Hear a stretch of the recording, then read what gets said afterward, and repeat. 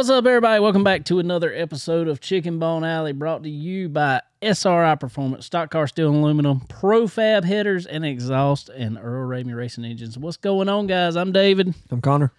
And we got the new guy over here with us, Mr. Skyler Whitfield. What's going on, man? Man, I'm happy to be here, David. Appreciate you bringing me out to Chicken Bone Alley. I follow your podcast, and you guys talk all about it at Dylan and Florence every week. You got something new to bring to the table, so just happy to join y'all here today. Well, man, we appreciate you coming over and hanging out with us, man. I've told you for how long that we need to get you on here, and finally able to make it happen, man. Talk some racing, get somebody that actually watches it. You know, that's what I like about it.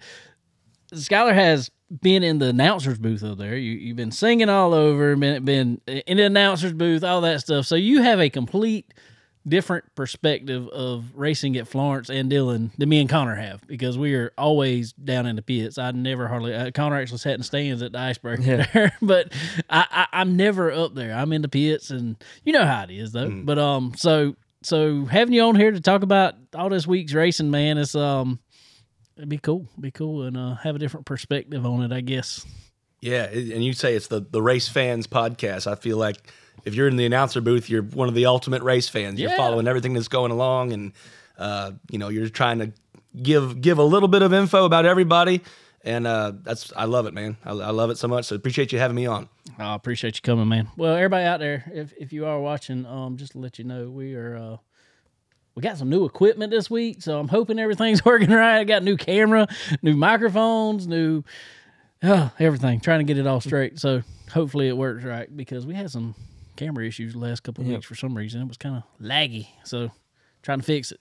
Got to fix it, you know. So anyway, man, first of all, before we go any farther, anybody who listens to the show, everybody around here knows who you are for sure, but anybody listening to the show not from around here, let everybody know who you are, what you do, all that fun stuff. So I'm a full-time musician. That's how I make my money. I'm very fortunate to make that my full-time job. I play primarily in the Grand Strand of Myrtle Beach area, from Georgetown about to Wilmington area. That's really where I play. Outlaw country, Americana rock and roll. I play slide guitar and sing. Yeah, I see your tattoo. Yeah, that thing's awesome, man. Need to get something as cool as that. There you go. But and then I play a little bit with a band called Route 65 Band. They're out of North Myrtle Beach. A ton of fun. That's more like your kind of go ahead, straightforward country music, and man, I love doing that. I'm a national anthem singer. Just came back from New Smyrna Speedway, Volusia Speedway, go down to Florida there and do that at a bunch of different tracks. And then I guess it's my hobby, but I really love it. I love announcing the races here at Florence and up the road at Ron Barfield's track at Dillon.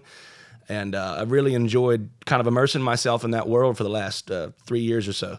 That's what I was going to say. What got you up there? Obviously they got you at the track, singing the national anthem some. What made you want to go from there up to the announcer's booth? Well, I started in the racing world doing some interviews with Race 22. Yeah. It was kind of not as widely viewed the last couple years, but I've been very busy. But when I have time, I like to go over there, interview the drivers, and just see what they have to say about the races. So I did that for a couple years. I'm still doing that from time to time, mostly volunteer basis, But I got to Florence one time at Steve's track, and it was literally last year to this day.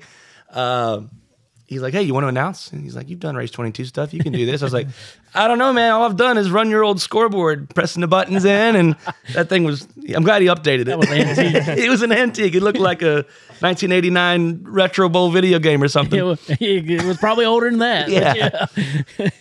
So Bob Dillner's there, and in the first race I ever announced just on my own was that crazy Thunder and Lightning race.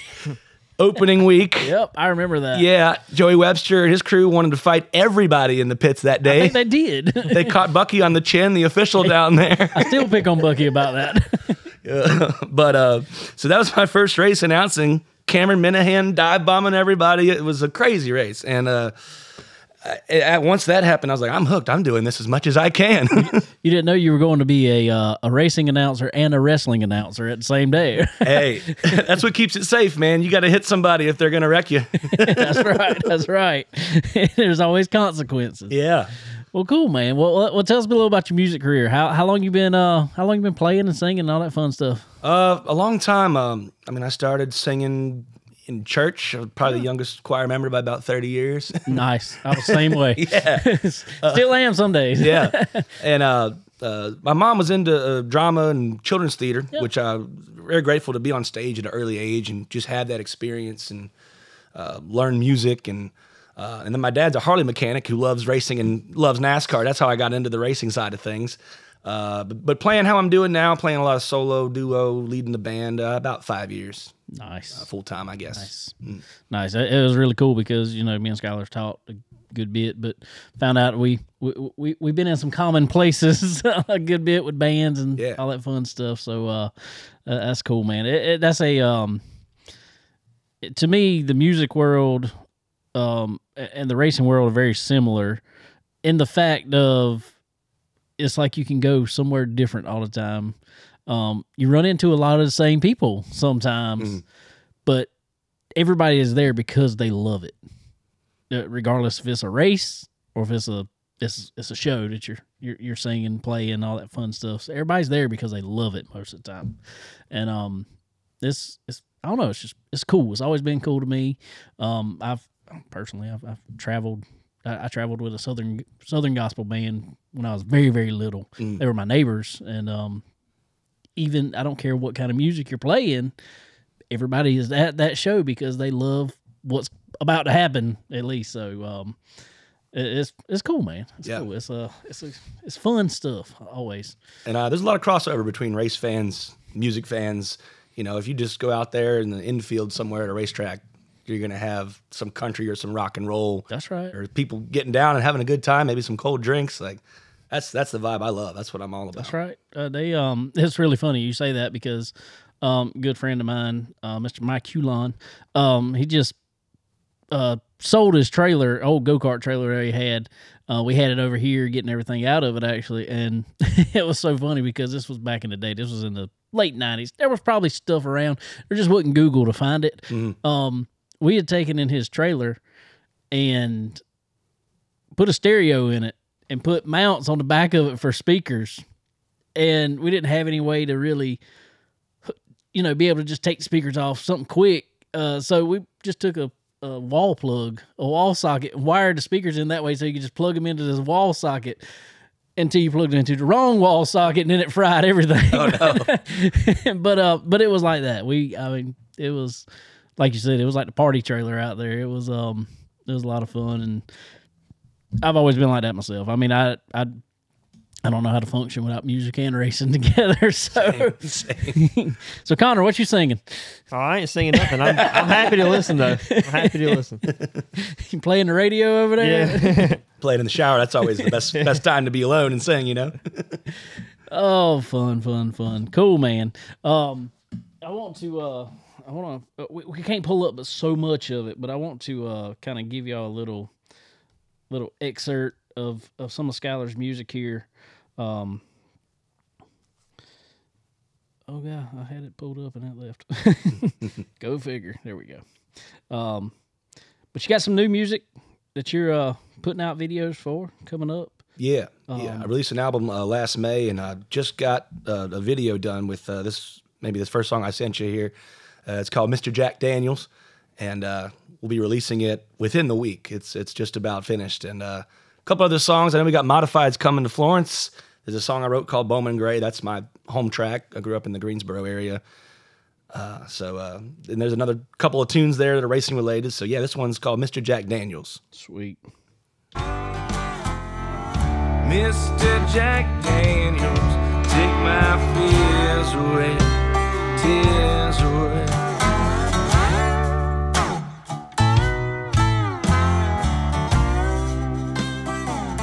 Playing some slide guitar, man. I love it.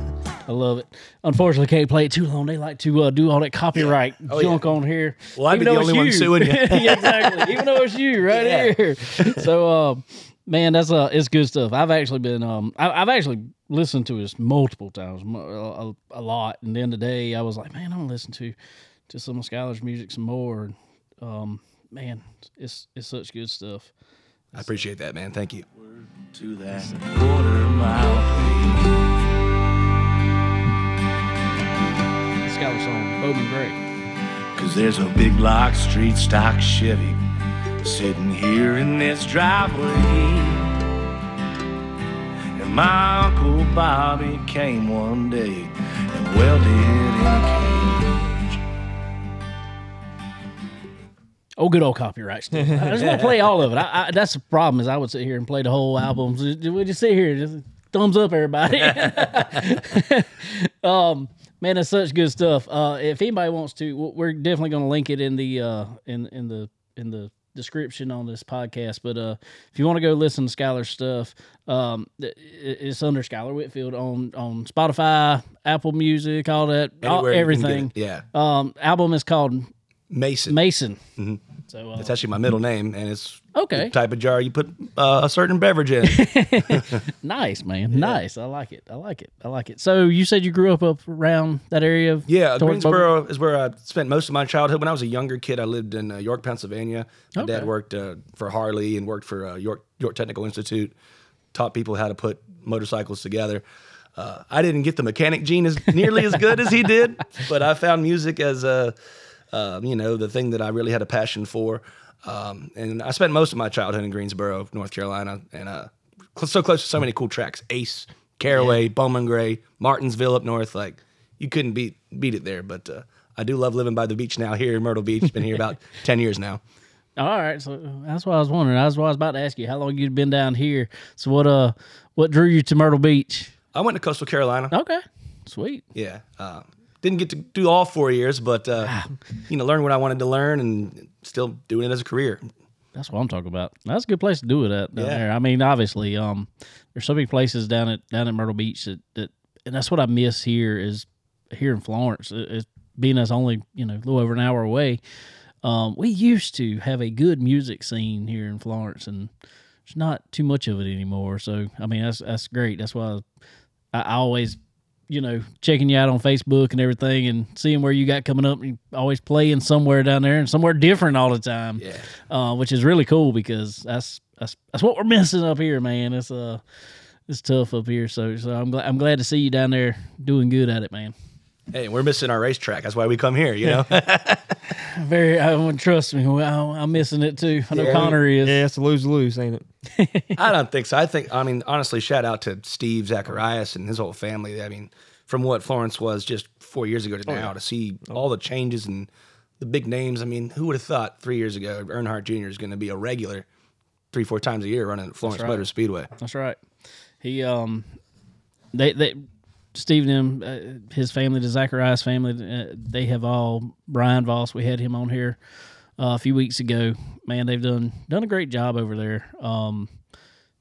Really bringing back, and we've said it so many times, really bringing back, the late model stock racing to this area and bringing that NASCAR name back here that everybody loved to, It's something about it. I don't know what you can go to any track on any Saturday night, but there's something about it when you see that it just got that NASCAR or what used to be NASCAR Weekly Series and everything. Just got the NASCAR insignia on it.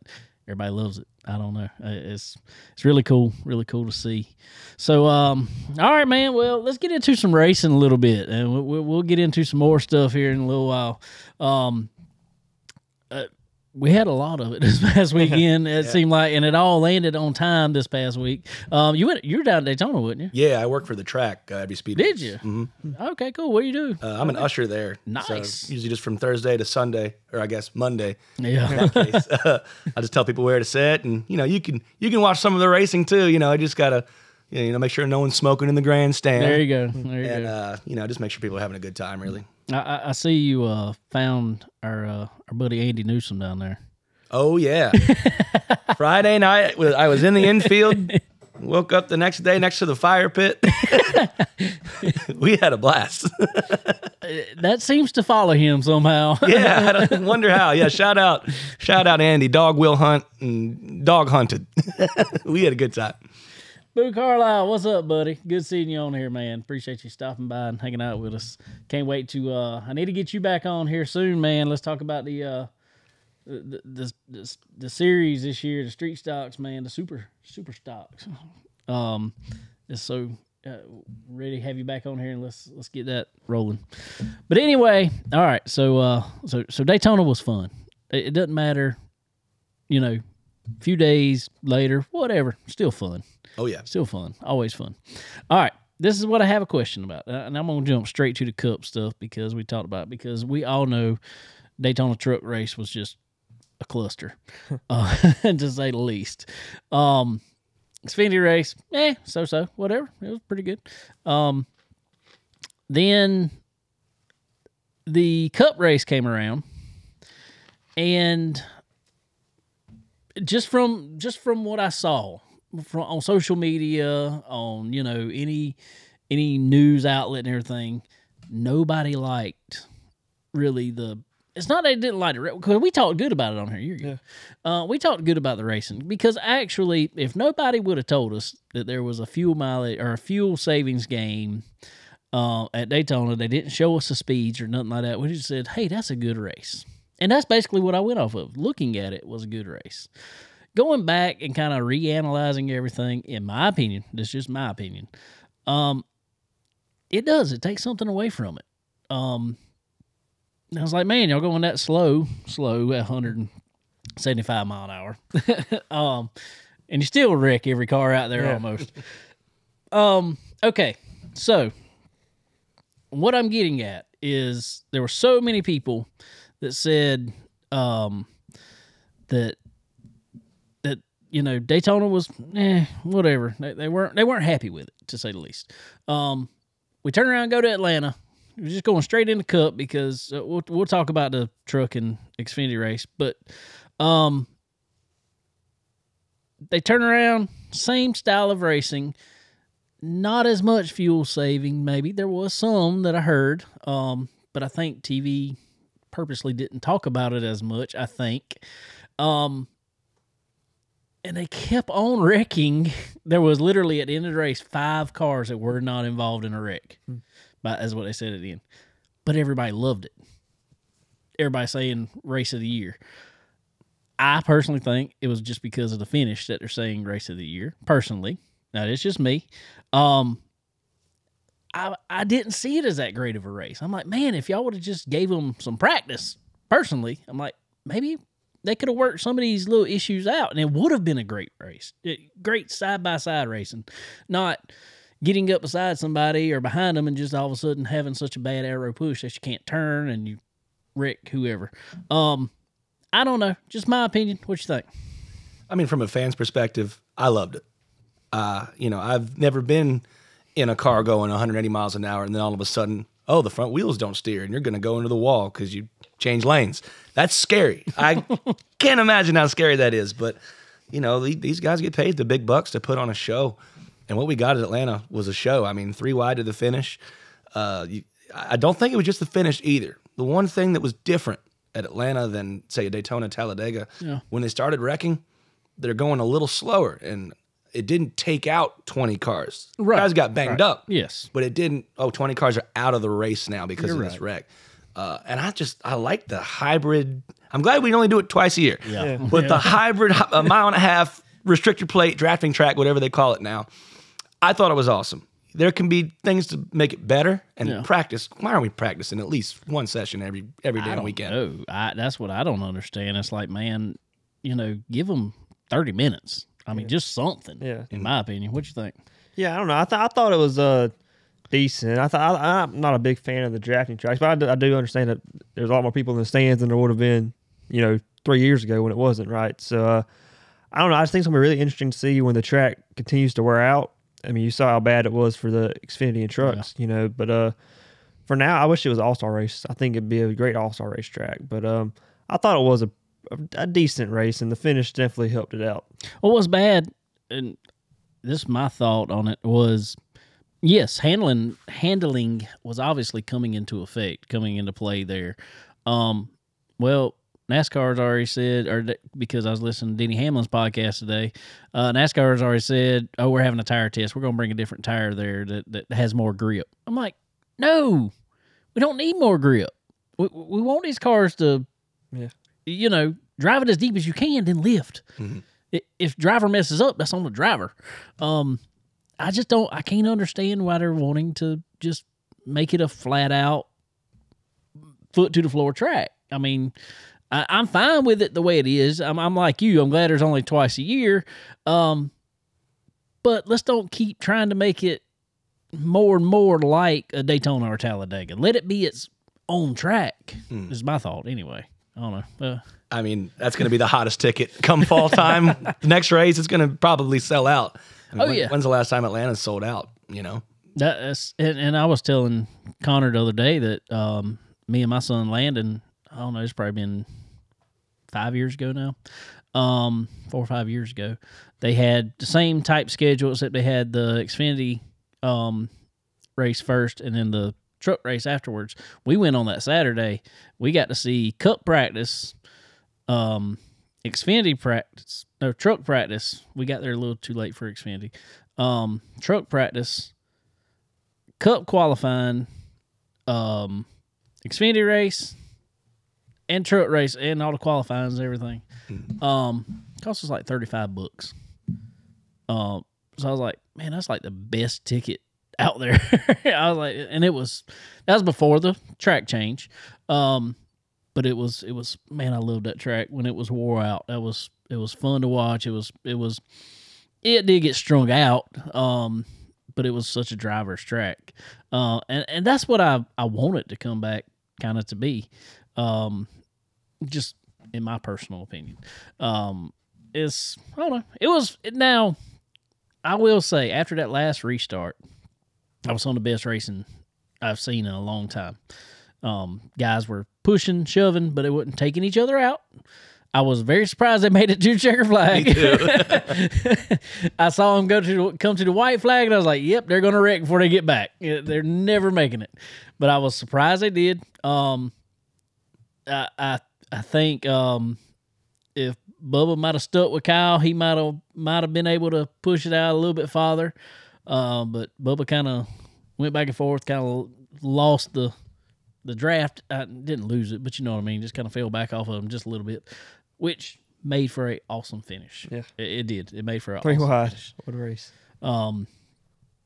Third closest finish in NASCAR history. I believe it's only third. I know. I mean, that felt like the closest I've seen in a long time. 0.003 of a second. Usually I can tell on TV even when it is really close by. You can really tell on that one. But what was really cool is that was first and second was 0.003 of a second. From first to third, which was Kyle, was only 0.007 of a second. So top three within 0.007. Top, I think they said 6. It was like 7/100ths of a second. It's crazy. And Clint got the call wrong immediately. Yeah. He called it Blaney. I thought it was Blaney too. I did too. On the inside. That's usually the preferred line, but he got that side draft, and there you go. I think I heard somebody talking about it today. I think there's something to it. You just get so much momentum around the outside of anywhere, especially when you can flat foot it. Plus, you think about it now, especially those corners, you kind of, when you come off that corner, you're coming downhill.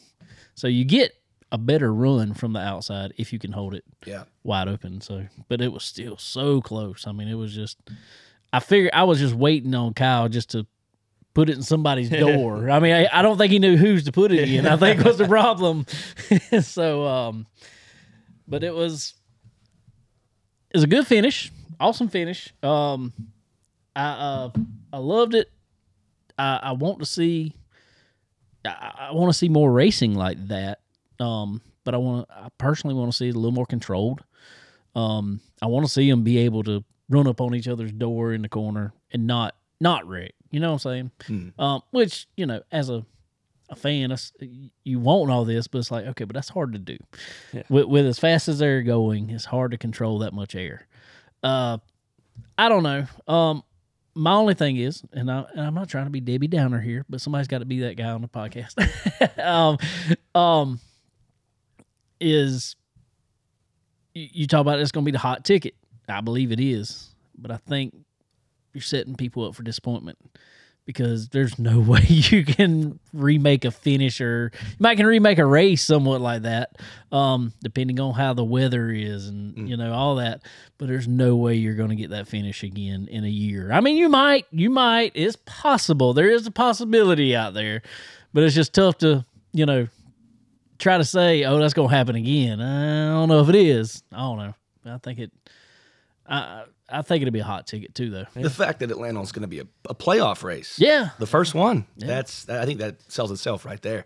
Yeah, we were over at Darlington last year because that was a play. That was that first playoff race? Yep. Yeah, that was first playoff race. And which really made it cool. I love Darlington being in the playoffs. That really made it cool, and the way it kind of falls right there, I think it's going to move around every year. Might one year be in the playoffs and not, and I don't know. There's something about playoffs, obviously. I mean, because guys know what they got to do. That makes it a really hyped up race because right now this is only the second race of the year, so guys are still chilling out.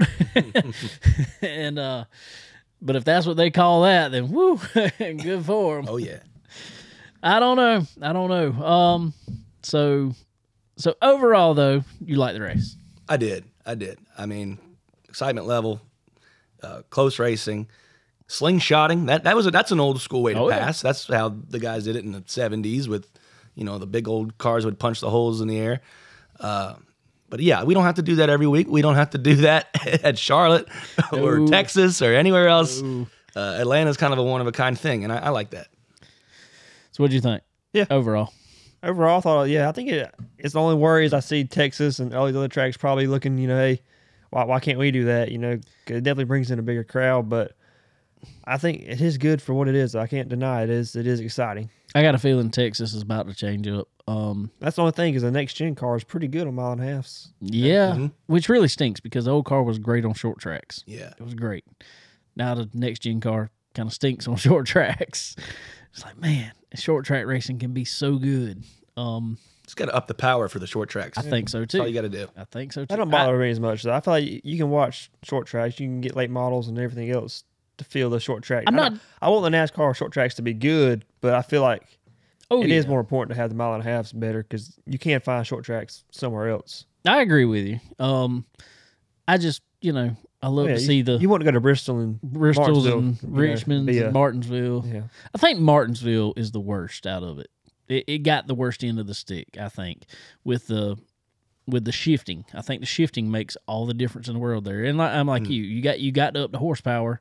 That way you're in a RPM range that you don't shift from it and can still spin the tires. These guys aren't spinning tires at all anymore. So, which I mean, we've talked about that 1,000 times, and we'll continue to talk about that.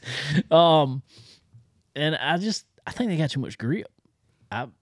I'm always that's why we talked about it the other week with the Thunder Lightning class.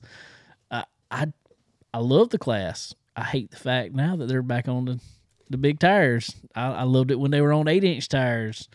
You take away grip, it puts it back in the driver's hands. I mean, you can have less horsepower as long as you got way less grip.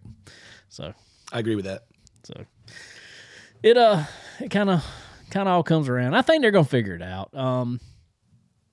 Did you expect Chevrolet to have 2 wins first of the season? No, especially with how fast the Fords have looked in each practice session, for super speedways. But we'll find out this week who's got what. I feel like it's the first real race of the season next week.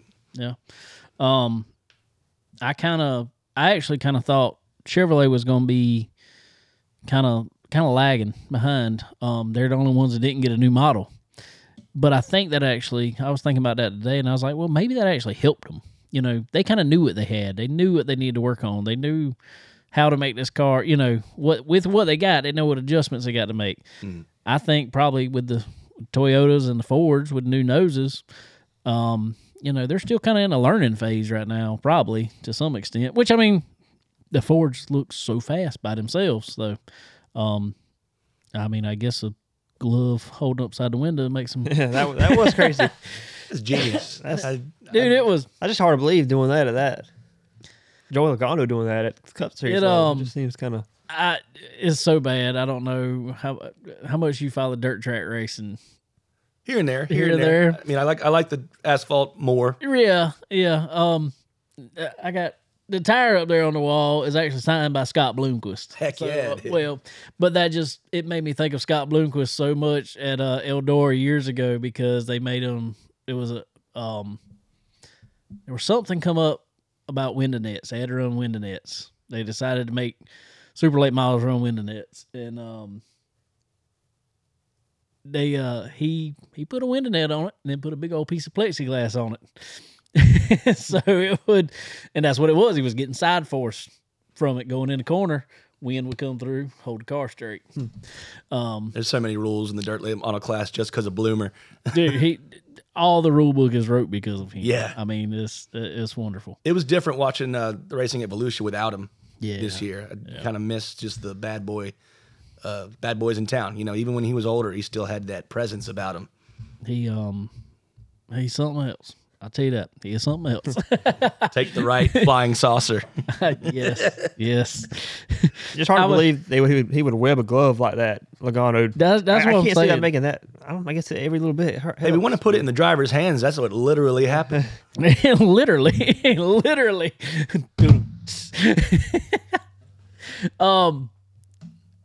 I'm still not understanding how. I mean, obviously, there's people way smarter than me that's figured all this out, but they're not doing it in the corners. They're doing it down the straightaway, and basically, what I understand is they're trying to just block air from coming in the car. Yeah, just keeping it over the car. Is that what they're trying to do? Man, that's crazy. That if anybody don't know what. That's right, Lex and window net, Andy. Anyway, if anybody don't know what we're talking about, during qualifying, Joey Logano sat on front row again, second place, but had his time disallowed and had to start at the back and serve a pass-through penalty on the first lap of the race, which actually was a blessing in disguise probably for him. But what he had a normal glove, but he had somebody go in between each finger, and they stitched up more cloth to web it.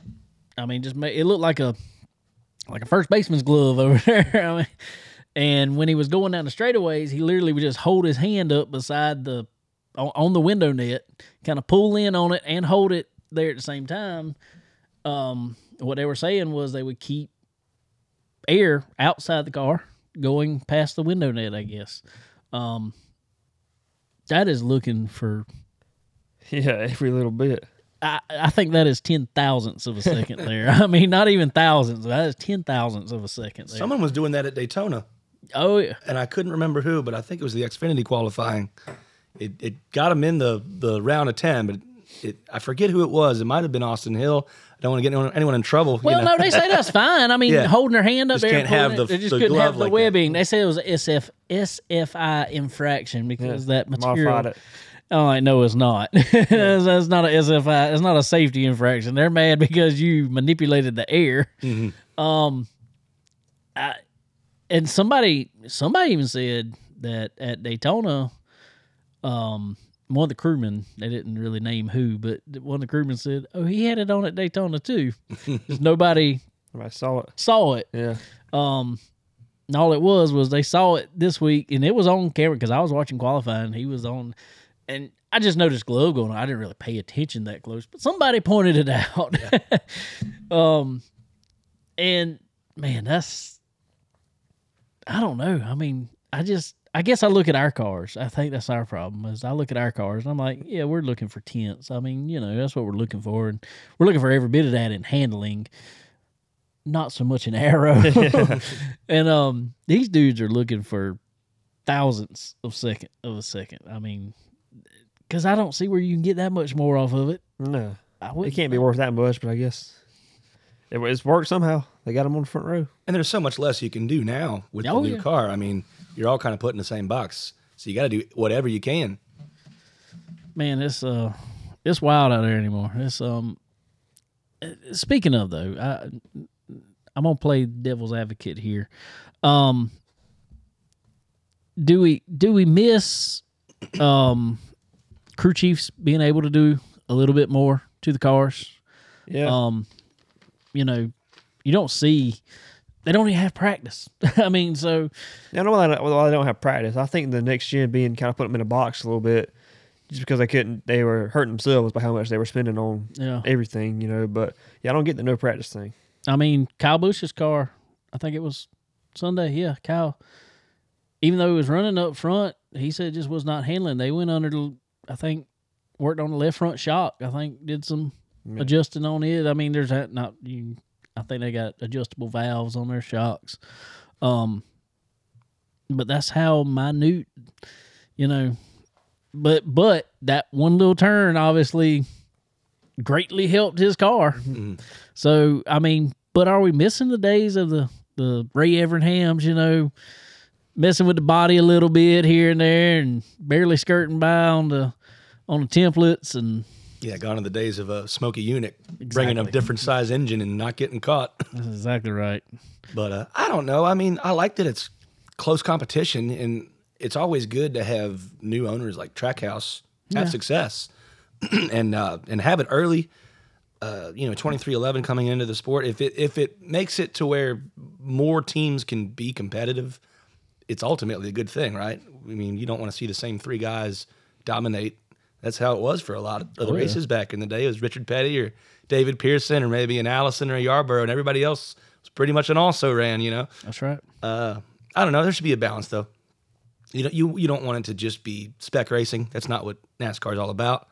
And that, you know, where's the fun in that?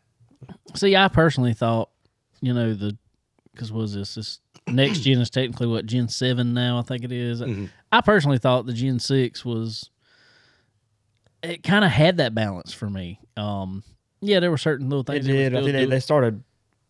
The cost of those cars were going through the roof. I think it was, but from what I'm gathering is these next gen, they're changing so many parts on them constantly, and they're not costing any less. Eventually they will. Maybe. I guess. I don't know. I don't know. I'm torn on that because man, I'm sitting here. I look at my cars over here and, you know, I'm sitting there thinking, oh, we can do this little bit here. We can do this little bit here. You know, I mean, I know you're the same way. I'm like, man, they're really stuck in a box. So, I don't know. I look back now and I was listening to something that Ray Evernham was doing, and they were talking about the T-Rex car that Jeff Gordon had at Charlotte, and they told him, no, do not ever bring that back. Yeah. And it was just, there was nothing outside the rules, technically, but it skirted the rules so much, like on every part of the car, that they were just like, no, we're not doing this. I miss the Smokey Eunuchs, you know, per se, and that philosophy of crew chiefing and building race cars. You know, you hear, you even listen to Dale Jr. and him on the download sometimes when he gets some of the old late model guys, and you know they talk about old drop snout cars and you know just different stuff like that, and you're like, yeah, I know what you're talking about, and there's none of that anymore. It was really funny because you heard, you know, names like Banjo Matthews and stuff like that. Oh, I went and bought a car from him, and we put it together, and, you know, this car was raised this much on the right side, you know, just little stuff. They were trying, and there's nothing to try no more, I don't guess. Well, a lot of them are talking about how they cheated them up years afterwards. Oh, yes. So they're not getting in trouble. That is exactly You got to wait a while for those stories to come out. Yeah, but I'm gonna tell you what, that doggone that laser scanner they got now, you can't get much past that thing. Yeah, that would be hard. The template's a little easier to massage the sides of the car, maybe. Oh yeah. Well, you knew where that template fell. All right, well, I can work here in between that. There's no in between anymore. Do you think there's a lot more mechanical freedom in the short track racing world? Yes. Yes, a ton. To an extent. We're taking some up back.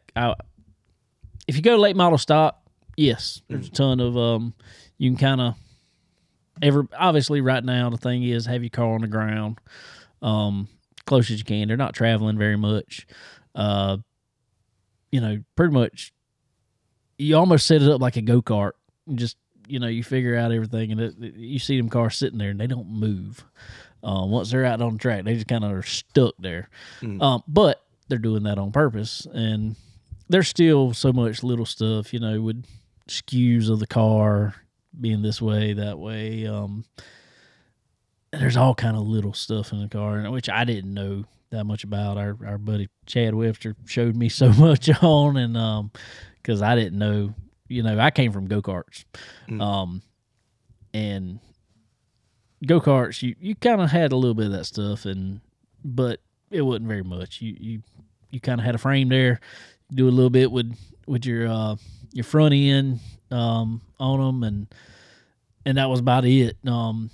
You kind of, then they came out later with adjustable rear bearings, so you could kind of move the axle a little bit, and that was really all you could do. But you could do it. And then I moved to the legend cars. That was the first thing I ran on asphalt ever. And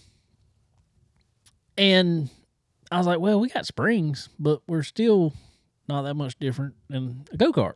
If you really break it down and look at it, I mean, we still kind of can adjust very similarly. With the coilovers and everything, you kind of, as long as you get the right springs in it, your ride height's similar and right, and it kind of adjusts accordingly. As long as you have a car that responds, it's good. That's my thing about now with the Cup cars. I hear these guys, and I've listened on the radio, I don't know how many times, is they're adjusting what they can adjust. Car's just not responding at all. It's like the same thing. So, what do you think? You think you got? Yeah, I think they're doing more than we realize, though. Oh, yeah, I don't disagree with that. I mean, yeah, I promise you, they're washering here and they're still shimming here. The good teams and the all right teams. They're still. The Hendricks and the people still find an extra. That's right. Extra little bit here and there. That's right. But by like Skyler said, though, you think there's still a little more, probably, obviously, freedom in the short track scene? Yeah, I'd say so. But I think, I don't know. I think it's different kinds of innovations. There is. One thing I will say, and I don't, I'm not calling anybody out on this, but I do think the short track scene kind of opens up more people for, let's say, ingenuity. I'll just leave it at that. Ingenuity. Whether it be right, wrong, or indifferent. Just because we don't have we got tech, obviously, but it's just not, as sophisticated as others. Yeah. I mean, they're not putting your car in R&D jail at the end of the race. Exactly. They're not. It's Mike Cox being like, yep, oh, that's good. Now, getting anything wrong past Mike Cox. Now, that's the hard thing to do. That is a hard thing to do. That is a hard thing to do, which is good. But I guess that's some of the draw to the late model stock car world. And the last couple of years, it's really, car stores blown up, even though it's just a small geographical area, North Carolina, South Carolina, Virginia, it's really taken on a new personality with Dale and Jeff Burton and these new guys that are investing into it. Yep. And I think a lot of the interest is coming from people that are like, hey, we kind of like how the Cup Series may have been in the 90s or 80s running these short tracks, and you got these crew chiefs that can do things to their cars.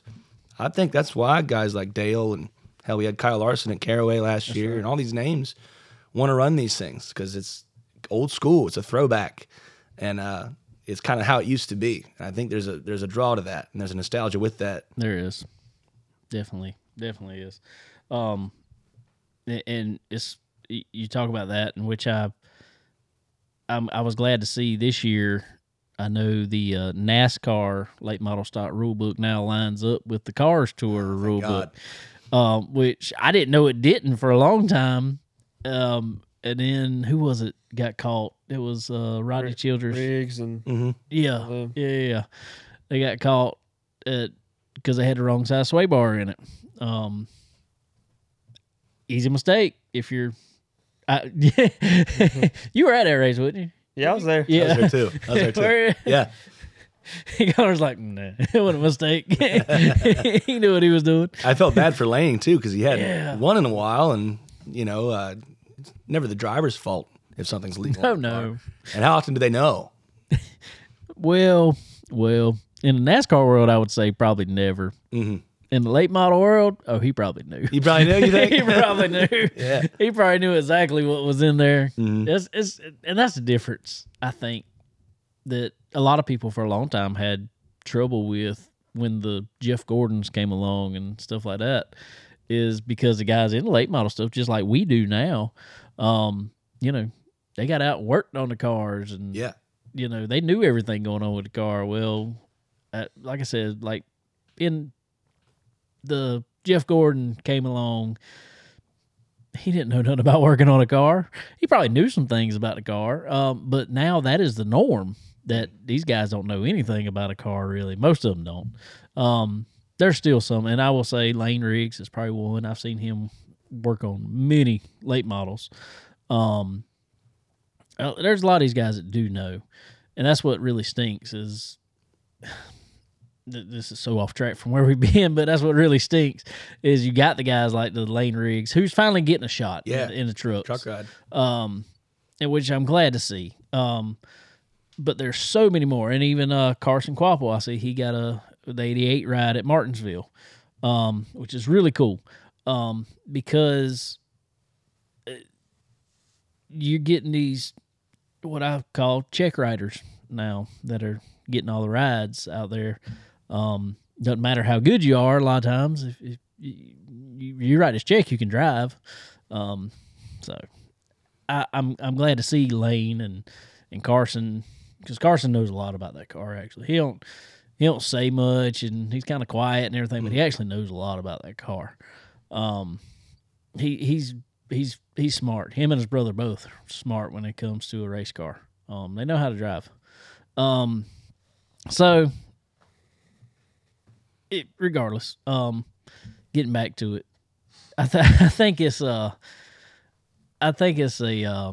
good thing on the short track side anyway, the local track side. Still room to move in there. Probably the most restricted we got is probably like legend cars. They're pretty. What you want to do with them is pretty much go to the limit of the rules on everything, because they got a rule for pretty much everything on ride heights, on your lengths on both sides, everything. They got a rule for everything on that Legends car. But there's still people who know how to, okay, we can go here, but we can do this over here. And that's what you got to learn. That's where it's... In Legends car, you want it to be a sort of a developmental series. Yes, so you you do. want to see who's the best driver. Maybe not who sets the car up the best. There's always an element to that. Oh, yes. But, if I'm watching a Legends car race, I want to see, who might be able to take that next step and have success in a bigger You're right. car, a bigger series. I think that's what it's all about. But Connor's the hot ticket over here. yeah, I wish. y'all put on a whale of a show at Florence, man, and Dylan. Like whenever I see you guys, you're showing up 25 cars deep, and just slicing every single lap. Somebody's slicing them up, carving them up. It's a great show. Go to Florence this weekend. You might see some action. yes, we will. So anyway, we'll finish the NASCAR side of things, I guess. Go back. There was truck race, like we said. Truck race actually seemed all right. Yeah. I don't know. What'd you think? The trucks and Xfinity both just can't. They're so dependent on side force. They can't run the inside like that. No. So it makes for a one-line train around there. Yeah. Man, I thought Jesse Love had the Xfinity race locked up. I really did. Yeah, it was so dumb. I think I could have. That last caution, I felt like they were under caution for 7 laps. Dude, that's why I was like, I could why have are they under pushed the car off caution? myself for that point. They just had cars sitting around. I was waiting for somebody to park it on the finish line. We know a couple people that have done that. What was really funny, it was like within the same few weeks. It was just in like a few weeks of each other. I had to ask when Mason and Diaz and Josh Williams were at the same track. I was like, so did Josh Williams pull a Mason Diaz? Like, that's what it should be called, right? Yeah. And no disrespect to you, buddy. I want to play that concert. You guys got to get back to me. They're doing a speed week out there in Kenley. Yeah. And I talked to Michael a little bit. I know he's swamped, but I'd love to play that concert. We gotta finalize that thing. Next weekend. Yeah. Not this coming weekend, but next week. Yeah. Wednesday, Thursday. I love racing on weeknights because I play a lot of shows on weekends. Yeah. You know, some people work 9 to 5 and they only have weekends free. I'm like the opposite. We're at 5 to 9. Yeah, Like, we're 9 to 5 a.m. exactly. So yeah, I mean that's why I love speed weeks down in Florida. Tuesday night we're going racing, That's right. and I know that used to be more common, you know, in maybe in a different decade. But run weeknights, they're awesome. Glad the Diaz family's doing that. Yes. That's a cool track up there too. I actually haven't been. I'm looking. You never been forward there? to it. I need to get up there. I love. I've only been there one time actually. It's a good little haul from here. I mean, but it's not terrible, obviously. But me and Sterling went one night, and I want to say the Cars Tour race was there. I think it was. That was back when they were running. It was late model stocks and it was super late models back then. It wasn't pro late models. They had super late models back in the day. But from turn 2 all the way around to turn 4, you can park up against the track. And they got these big old spots there. You got a sign, parking, you got numbers and everything. So we took his truck. He had a 3500 Chevrolet at the time, and we took the truck and put a little grill in the bed of the truck, had our chairs sitting in the bed of the truck. We sat there, grilled hamburgers, and watched racing all day. And it was, and you could see the whole track from where we were sitting because it's in they got so much banking at that track, and it's in a hole. It reminds you of Bristol, really, the way that you sit and see it. So it's a really cool track. I just wish, and they're trying to figure it out. They're doing some stuff with some resin and all that stuff. I've always said that track would be really cool if they could get the top line working on it. But I don't think you ever will. I think it'd be tough. It's a So much difference between. Well, it's that, and it's so sharp of a turn off. Such a longer distance to go around the top. Do you run that track? I've never run it. I've been there once. But man, I feel like it would just be cool to see them run up high on that banking there because it's a ton of banking, but everybody wants to get down on the apron. Mm-hmm. That's how flat. Bristol used to be. Yeah. So, but yeah, that'd be a cool race. So, anyway, to finish up the NASCAR side of things, Xfinity race, Austin Hill wins it on a fuel mileage deal. Really thought Jesse Love had it up until then. I don't know. I don't ever like fuel mileage races. I don't know. There's something about it to me. It's like, man, I just want to see the guy that's fastest win a race. I can appreciate strategy during a race.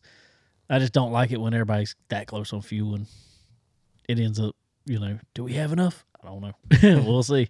Jesse said, "Oh yeah, I got enough," and then somebody was like, "How does he know? He's only raced 2 races in this." He was confident. He was very confident. Yeah. He just didn't want to get out of lead. And I don't really blame him. If I'm in the lead run right till now, you run out. Yeah. well, if you come in, you've lost. Mm-hmm. You're not going to make it back up to the front if 15 cars stay out ahead of you and you got a green white checker. You're not making it back up to the front. So if I'm in this position, I'm like, yeah, I saved plenty. I ain't coming off the track. I don't care if this. I mean, that'd be the only way I'm coming off is if it runs out, which is what happened to him. KB won the truck race. Didn't look that great actually through most of the race, though. He kind of. I think he muscled it out there. Yeah, I think he did too. He knows how to drive that track. I tell you when the last time I went was when he was driving his own truck, and they went and take off and lost a tire. Lost 2 tires. Yeah, and both was the inside tires fell off. I think of he it. had that one wrapped up. Oh yeah, he had killed him that race. So I don't know. What'd you think about him? I used to hate it when Kyle would come down and run the trucks because he'd win every time. Like, it would never be anyone else. Now it's just kind of cool to see how many wins this guy can have through all 3 series. I mean, at this point, I've eased my stance on Kyle Busch. I used to like him a lot less than I maybe do Connor's now. man. Oh yeah. Yeah, well, Oh yeah. that makes sense. What's crazy? He used to win with ease. It don't really happen anymore. You don't win every time you go to Xfinity now. There's a lot more. No, A not lot of times people will beat them up right. Just how competitive the cars are. Well, he would run that 51 truck, Oh yeah, he would kill blue us. truck, and just blow everybody out of the water. dude was insane. He was talking about the other day, he didn't even want to run that race. He had committed to 5 races for Spire, and he was already going. He was going to run next week, or he is going to run this coming week at Las Vegas, obviously, as he always does.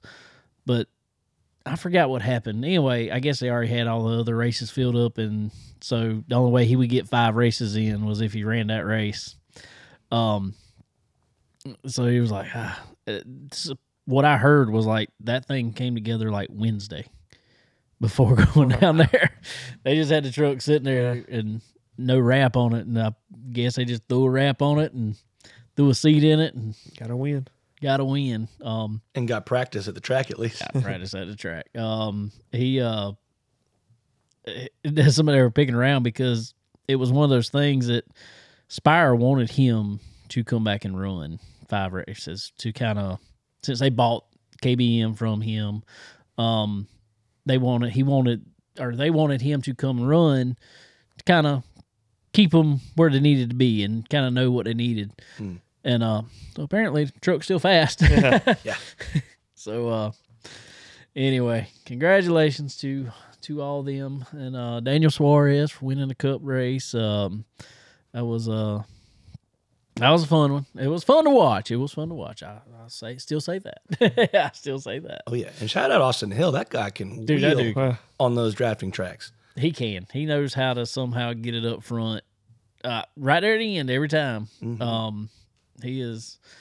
That is our buddy Kendall Sellers. That is his brother-in-law, AK Performance. There. Oh, wow. I didn't know that. Yeah, that's the A in AK. Cool. It was Austin and Kendall.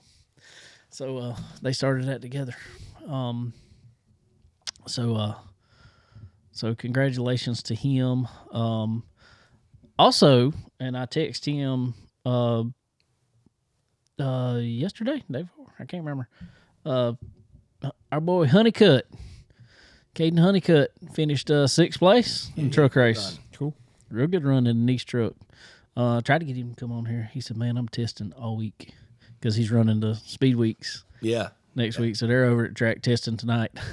I guess they rented the track to test. Wow. He's a great interview. He is. He really gets into it. He always takes the time to do it and gives you a lot. You know, some guys get a couple sentences. Oh, yeah. Caden's a great interview. He's going to be a great driver, and probably a lot of companies are going to want to attach their name to his. I'm going to tell you what. I don't know. There's probably some people that follow him. But if you don't, I don't know what his schedule. That's what I want to talk to him about. This dude not only is a good wheelman of an asphalt car, Yeah, he can drive a dirt car too. He they just sold all their stuff, but he's running for Nice, and Nice has a late model, dirt late model program that they're doing. So I'm wondering if he's going to run some of their stuff. Because Carson Hocevar was in it some.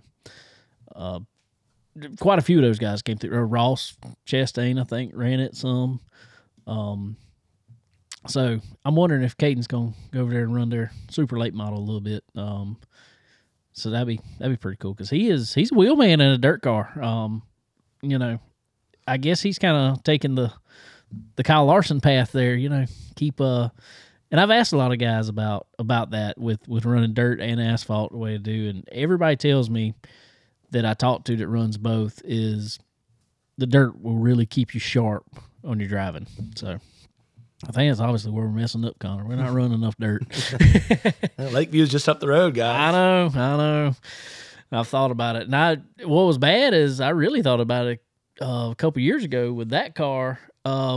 because they were running Legends kind of normally, or at least a couple times or once a month or so, and they kind of quit, kind of around one time a year over there. I was like, man, Legends car be fun over there. In Fayetteville.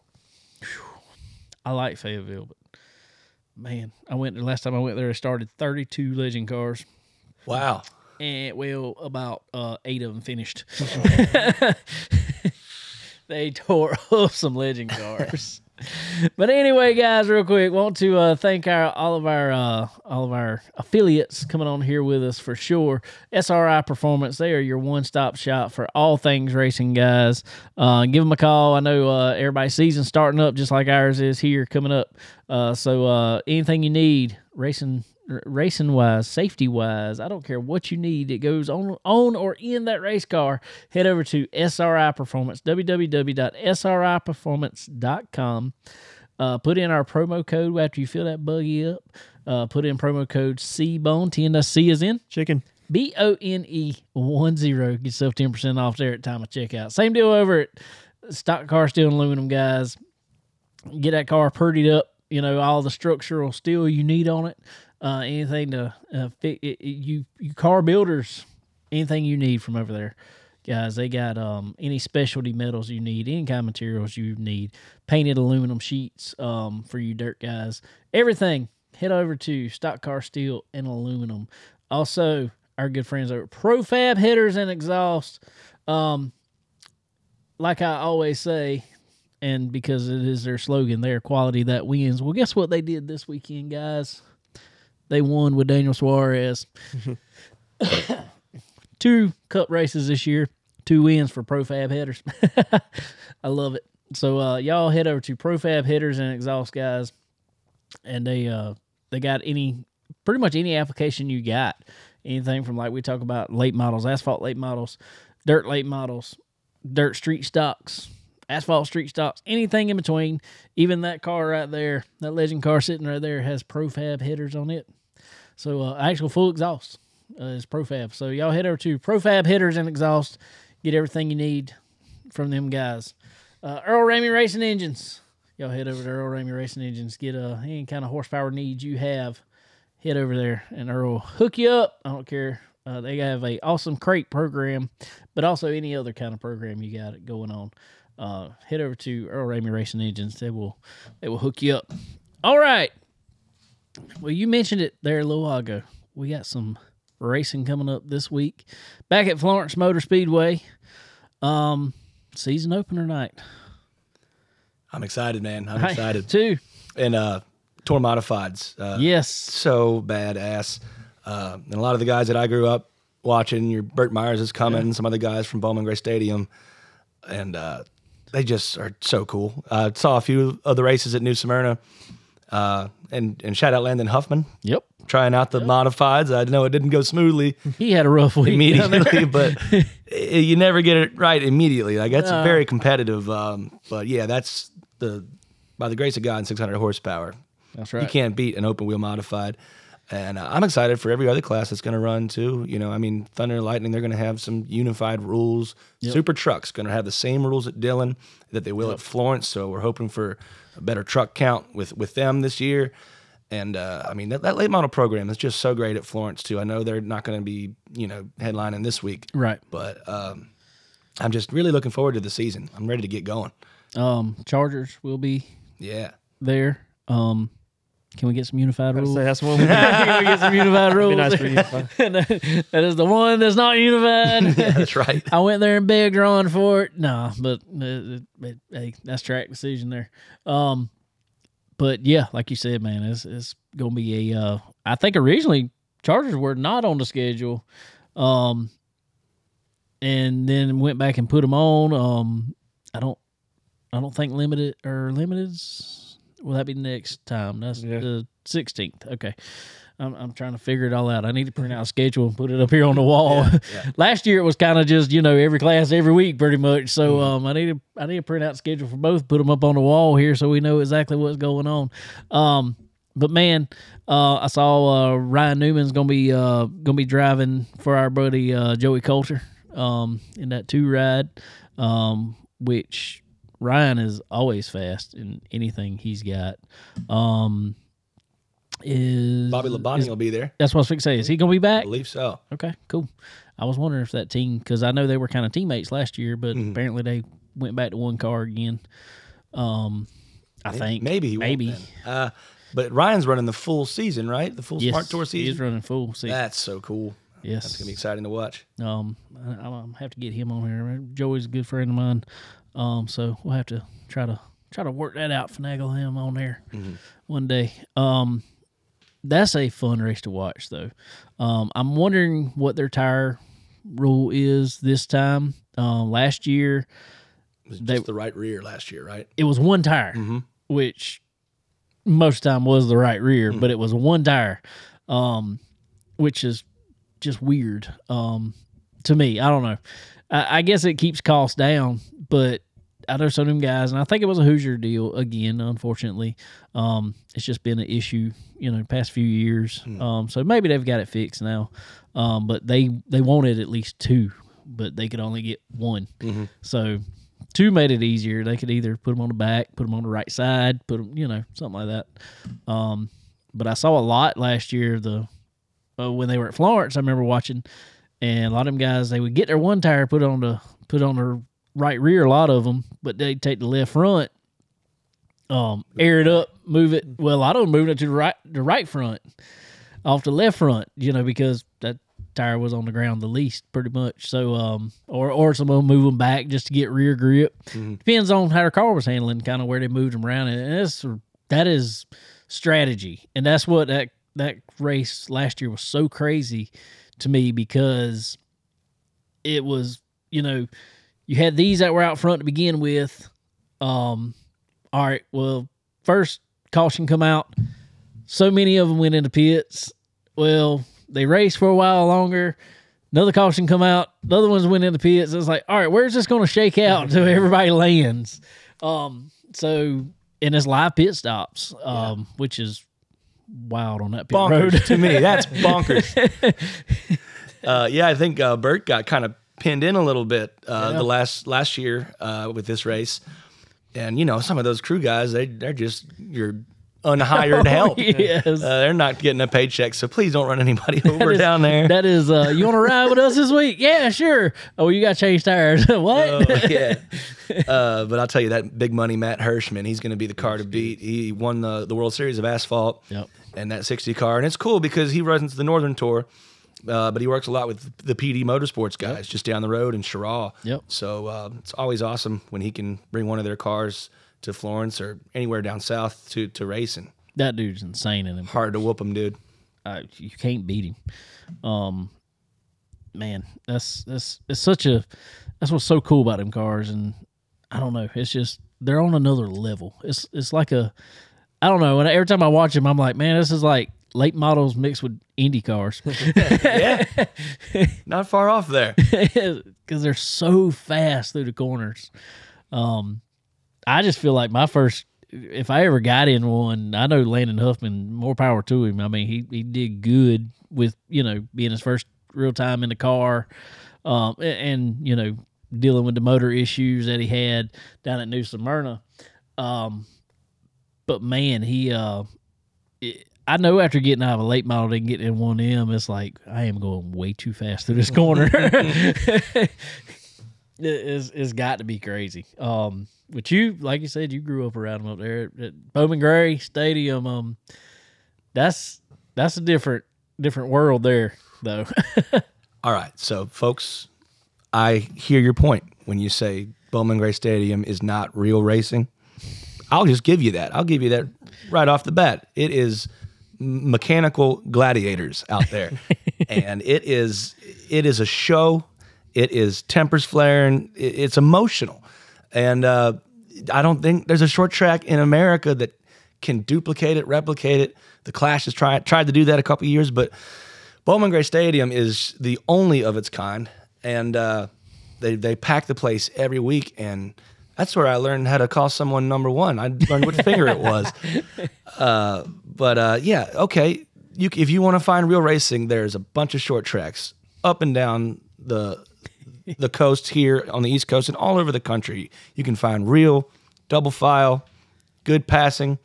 Bowman Gray, you got to bump them. You got to grind. And it's a throwback to a different time. And, people want to talk junk about that place. And I understand it, man.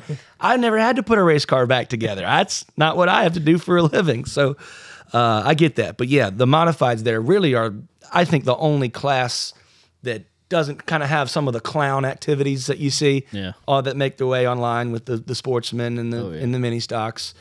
It's racing gladiators. And the fact that you got the same kind of guys always winning there, your Burt Myers, your Tim Browns, it says something to how hard they're working.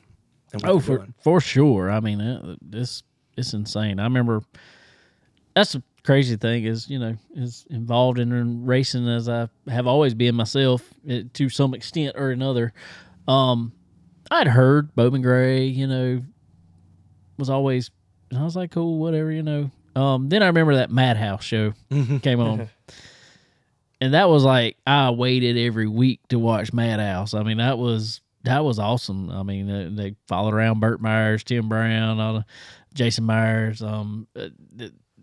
It was, man, that's cool to watch. I liked it. But what I really like is regardless of what they're doing, whatever you want to call it, racing, a show, whatever you want to call it, I don't even care. They are packing the stands every week. Absolutely. I mean, big crowds. So, man, regardless, go watch these modifieds. Yeah. They kind of did the same thing at, what was it, the Bash at the Beach, I think they called it. The one down in Daytona? No. Or it was Clash. The Carteret Clash. Yeah, Clash at the Beach. Yeah, they brought all the Bowman Gray guys after the season to run at Carteret. Yeah, and they said that was a wild show. Yeah. So these modifieds, and I know, like you said, we're not at Bowman Gray, but they put on a show. They these guys, and I remember when I went down to Victory Lane and interviewed top 3. I think it was last year. I got maybe a couple more. These dudes are passionate about this. I mean, everybody at the track is, but this was like on another level.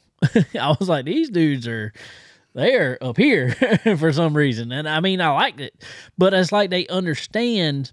This is what I always get on our guys around here about, and I tell them about it. I'm like, guys, y'all got to understand. You getting on, I don't care what podcast, what show, what any bit of time you can get out there, get your name out there, get on a highlight somewhere. That puts your name out there. There's people watching that. There's people want to see that. There's sponsors that want to get behind that. So do whatever you can to get out there. And that's what they have figured out. And that's why there's so many people show up to that, because they have personalities. And they do. They have great personalities, and they will show you their personality. So come on out to Florence Motor Speedway this Saturday, guys. Looking like a fun race. I need to pull up time. You don't happen to know the time, do you? 3 p.m. green flag. 3 p.m. green flag. 3 He's p.m. doing good. Somebody, Money. I'm glad somebody pays attention around here. Well, I'm announcing all the races that aren't the Smart Tour there, so I want to be able to tell people when it is. I think Bob Dillner will be coming back with that whole crew. Bob. And, they're all great people. Jeff Button, who's running the, I believe, the timing and scoring and the head scorer there. Yeah. He's cool. He's also a wrestler. Did you know that? No, I did not I know think that. He goes by J.B. Cole. Really? I think he used to be the flagman for Bowman Gray Stadium, if I'm not mistaken. I could be. Wow. Don't believe he is anymore, but yeah, he former semi-professional wrestler and flagman and official. I could see where wrestling and being a flagman at Bowman Gray could kind of come in handy. Oh, yeah. It's a show, baby. It's a show. I just think he needs to cut some promos in between classes. The Smart Tour does cut some funny videos. Oh, yeah. I've seen some of the stuff they put out there. It's entertaining. That's awesome. That is awesome. Everybody come on out to Florence Motor Speedway. We'll be out there. Connor gonna be racing something. Yep. He decided. find out. He ain't decided what he's racing yet. It might be a Charger car. It might be a Legend car. It might. Who knows? Find out. I'll be there in the Legend car. Unfortunately, we expected to have our motor back and had some setbacks on that. So unfortunately, that's not going to be out there this week. Hopefully by the next race, hopefully we'll be out there. But we will have the Legend car out there. As everybody can kind of see it back there in the background. I guess it's somewhat of the unveiling of it. I kind of put out there, just kind of getting everybody to guess what color. I wanted it to be something majorly different this year. And the way so you can see that a little. I say it's different. We went with the copper and it's Bobby like a turquoise. It's a chrome turquoise. I call it the lucky penny. So Hopefully it'll be lucky. Hopefully it'll be lucky. We will see how we can. A few years ago, this race I ran really good and actually ran up front for a while somehow. Now competition all of a sudden went through the roof since then. So like you talked about earlier, it's nothing to see 25 of these Legend cars, at the racetrack now. A couple years ago, I remember it was, we might have 10, 12, something like that. Now all of a sudden it's like, boom, there's so many of them. So it's one of those kind of like, you talk about like cup races, you can be off just a little bit and you're way back there. So it's a chore, especially on these, when we do these early races. At Florence, it's a lot tougher for us. You got to be really on it because we get one round of practice. Then our second round of practice is also our qualifying. And so you pretty much got one shot to get it right. Makes for some fun days sometimes. So we'll see what we got. I think we're coming with a decent piece this year. I think it we've worked a lot on it. Obviously, changed everything on. There's obviously 2 cars sitting here. We may even try to get this one, the white one, back up and going later in the year. Who knows? Was it time to make our big sponsorship announcement here? Well, that's what I was fixing to say, man. We'll throw this out here. I'll let you do it. All right. Well, I've been following David's podcast for a couple years now and figured he's doing a really great job telling the story of what it's like behind the wheel at the PD racetracks at Florence and Dillon. So I had these stickers a little smaller. I wanted to blow them up a little bit, but show the camera there. Okay. That's got my website at the bottom, my music schedule for the year, and that's what I usually like to wear when I'm singing the national anthem is the 1985 Winston Racing Series jacket.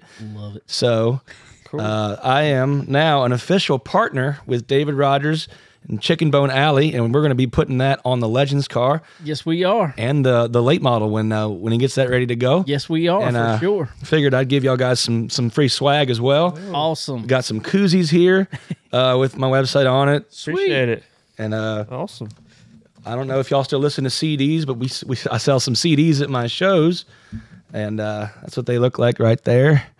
Got a little mason jar and a piston and a couple of my guitars, so give you guys some Appreciate CDs. it, man. Thank you so Gotta much. get some more of these soon with the year coming around. And then I got some little stickers as well. Awesome. And this is kind of just a smaller version of the big one that you'll see in the window there. And that's my little logo shield right there. So Love it. Love it. there's your stickers. Thank you so much, man. We greatly appreciate you coming on with us this year. Thank you, man. And man, Sweet. I when I messaged you and stuff, I was like, man, this could be something cool with all of us here. I thought about it even earlier. I was like, man, I want to kind of do a little segment every week on the show. We used to have Where's Waldo books. We'll have Where's Skyler books. So I want to kind of keep up, let everybody know where you kind of going to be. Yeah. each week. And if you're gonna be at a track announcing, even we'll put it out there, man. So Awesome. man, I greatly appreciate it. Greatly appreciate you coming on here with us, regardless. And want to have you back as whenever you're available at any time, man. Even if you're not coming here, we got the Zoom here. We can get we can get on anytime. Yeah. So man, it is it's so cool.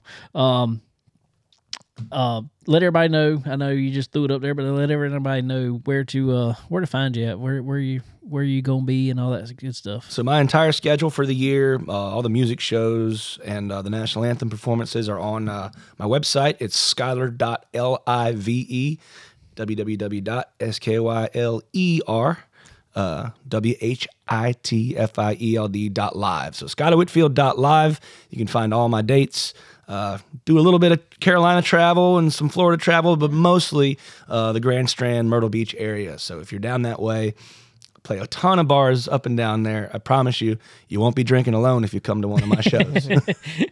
There you go, man. Awesome. So why are you talking about it? What's up next for you? Be at OD Lounge Tuesday night, 7 to 11. Thursday and Friday, I'll be making my trip up to Rock Hill, Fort Mill, South Carolina, playing at Hobo's, both locations. If y'all are closer to Charlotte and you happen to be listening to this, we'll be there. And then it's Florence time. And then, There we go. yeah, we'll be rocking and rolling right there on the racetrack. All right, when I get to come up there and sing the national anthem with you. Well, Dowie Cox does it when I'm not there. I know. I almost want to call him Dewey Cox because he's got that low voice. Walk hard. Drive hard. There you go. Hard. Oh, Carter, you've never seen that movie, have No, you? I don't think I have. Oh, you got to put that on your list, man. Don't watch You don't want none of this, Dewey.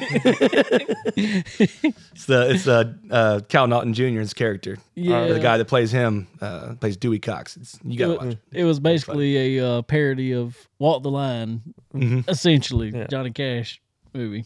Yeah, everything Will Ferrell and John C. Reilly does, I mean, since Ricky Bobby, is gold to me. Yes. Great movies. I just think it's so funny because I see John C. Reilly and I just like, he was in Days of Thunder. Yeah. He's a hell of an Irish singer, too. He sings like bar songs. I do some of that, too. I do a lot on St. Patty's weekend. I know a lot of those old traditional Celtic tunes that you got to raise a beer to. So that's if you didn't know anything about that before, now you did. There you go. And there you go. Oh, cool, man. Cool. Want to thank real quick while we're on here our good friends over at Dixie Made right here in Florence, South Carolina, guys. Guys, head over there. So many great brands that they have. Your Southern Fried Cottons, your Drake waterfowls, these guys like. Simply Southern that all the ladies like nowadays. Head over to Dixie Made and get all your clothing needs over there. I mean, anything from head to toe: hats, sunglasses, shirts, pants, shorts. Probably even got some flip flops and shoes over there. So head over to Dixie Made, guys. Also, Fresh Chef. If you're up in that Race City area towards Charlotte and Mooresville and all that area, head up to Fresh Chef, guys. That's some good food for sure. Everything they got, I just, it's so hard to pick one thing off that menu because man, it's all so good. Personally, I'm a good big shrimp and grits guy, and their shrimp and grits is amazing. So head up to Fresh Chef and get you some grub. Also, we're good friends at Rev Max Racing Apparel. Guys, girls out there, if you need a suit, you karters out there, if you're racing go-karts, they got your single layer non-SFI suits. Also, us big car guys, they got our multi-layer SFI rated suits. So head over to Rev Max Racing Apparel and get hooked up with your suit today. All right. Also, our good friends at NPM, NPM Marketing. They're a partner somewhat of Florence Motor Speedway. Also, our good friend Tanya over there. She's on top of it, guys. If you are coming up in this world of racing, as we like to say, and you want to make it to the next level. It takes a lot of talent, but it also takes a great marketing crew behind you. And there's none better out there than MPM Marketing. So head over to marketwithmpm.com and get with Tanya, and she'll set you on the right path. All right. What else we got, guys? What else? I don't know. Anything else? Yep. Any final thoughts, fellas? What you got going Racing's ramping up. on? What you got going on? Soccer starts tomorrow for me. Soccer. First game of the season. Yep. Where at? It's at home. Home? Yep. Who y'all playing? Kings Academy over Oh, crosstown. Kings. Yep. We play them twice this week. The crosstown rivals. Yeah, somewhat, I guess. But so excited to get that started, and that'll be going on here till about May, middle of May. Sweet. So hopefully, What's your position?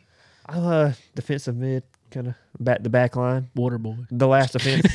Sometimes I'm joking. I was Slide tackling first dudes. couple years. Yeah. Oh, cool. Try to. Yeah. Just take them out. Gotta at be careful with ankles. that. Well, where I'm at, you don't want to do that because it'll get a penalty kick if you're too aggressive with it. But yeah, we I'm terrible, Connor. I don't know anything about soccer. I'm yeah, sorry. there's not a whole lot really. I mean, Kick ball in net. Exactly. yeah, you can pick up most of it by watching it, you know. So yeah, hopefully we'll be all right in that. My mom signed me up for soccer when I was like 4 or 5. She tells me a story. I don't remember it. I made it to one game and I like stood there. I was just like, nah, this ain't for me. So about a couple years later, I just started racing go-karts.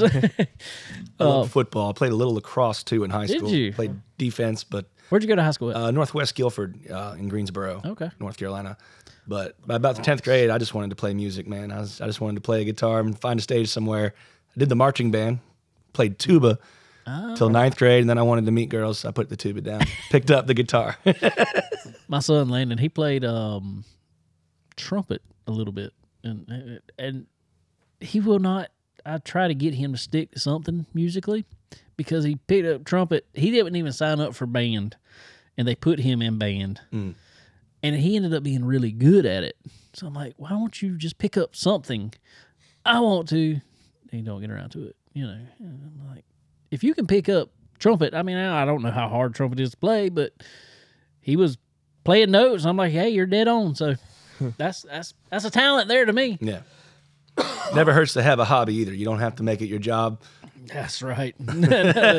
As hard as these guys work, though, I'm telling you, the Weekend Warriors are my favorite guys to watch, man. Y'all work 40-plus hours, more than 40 hours, and then come home and work some more. I'm super impressed by the guys that do that all the time, and thank you for keeping short track racing alive. Seriously. Exactly. Everybody out there, he's not lying.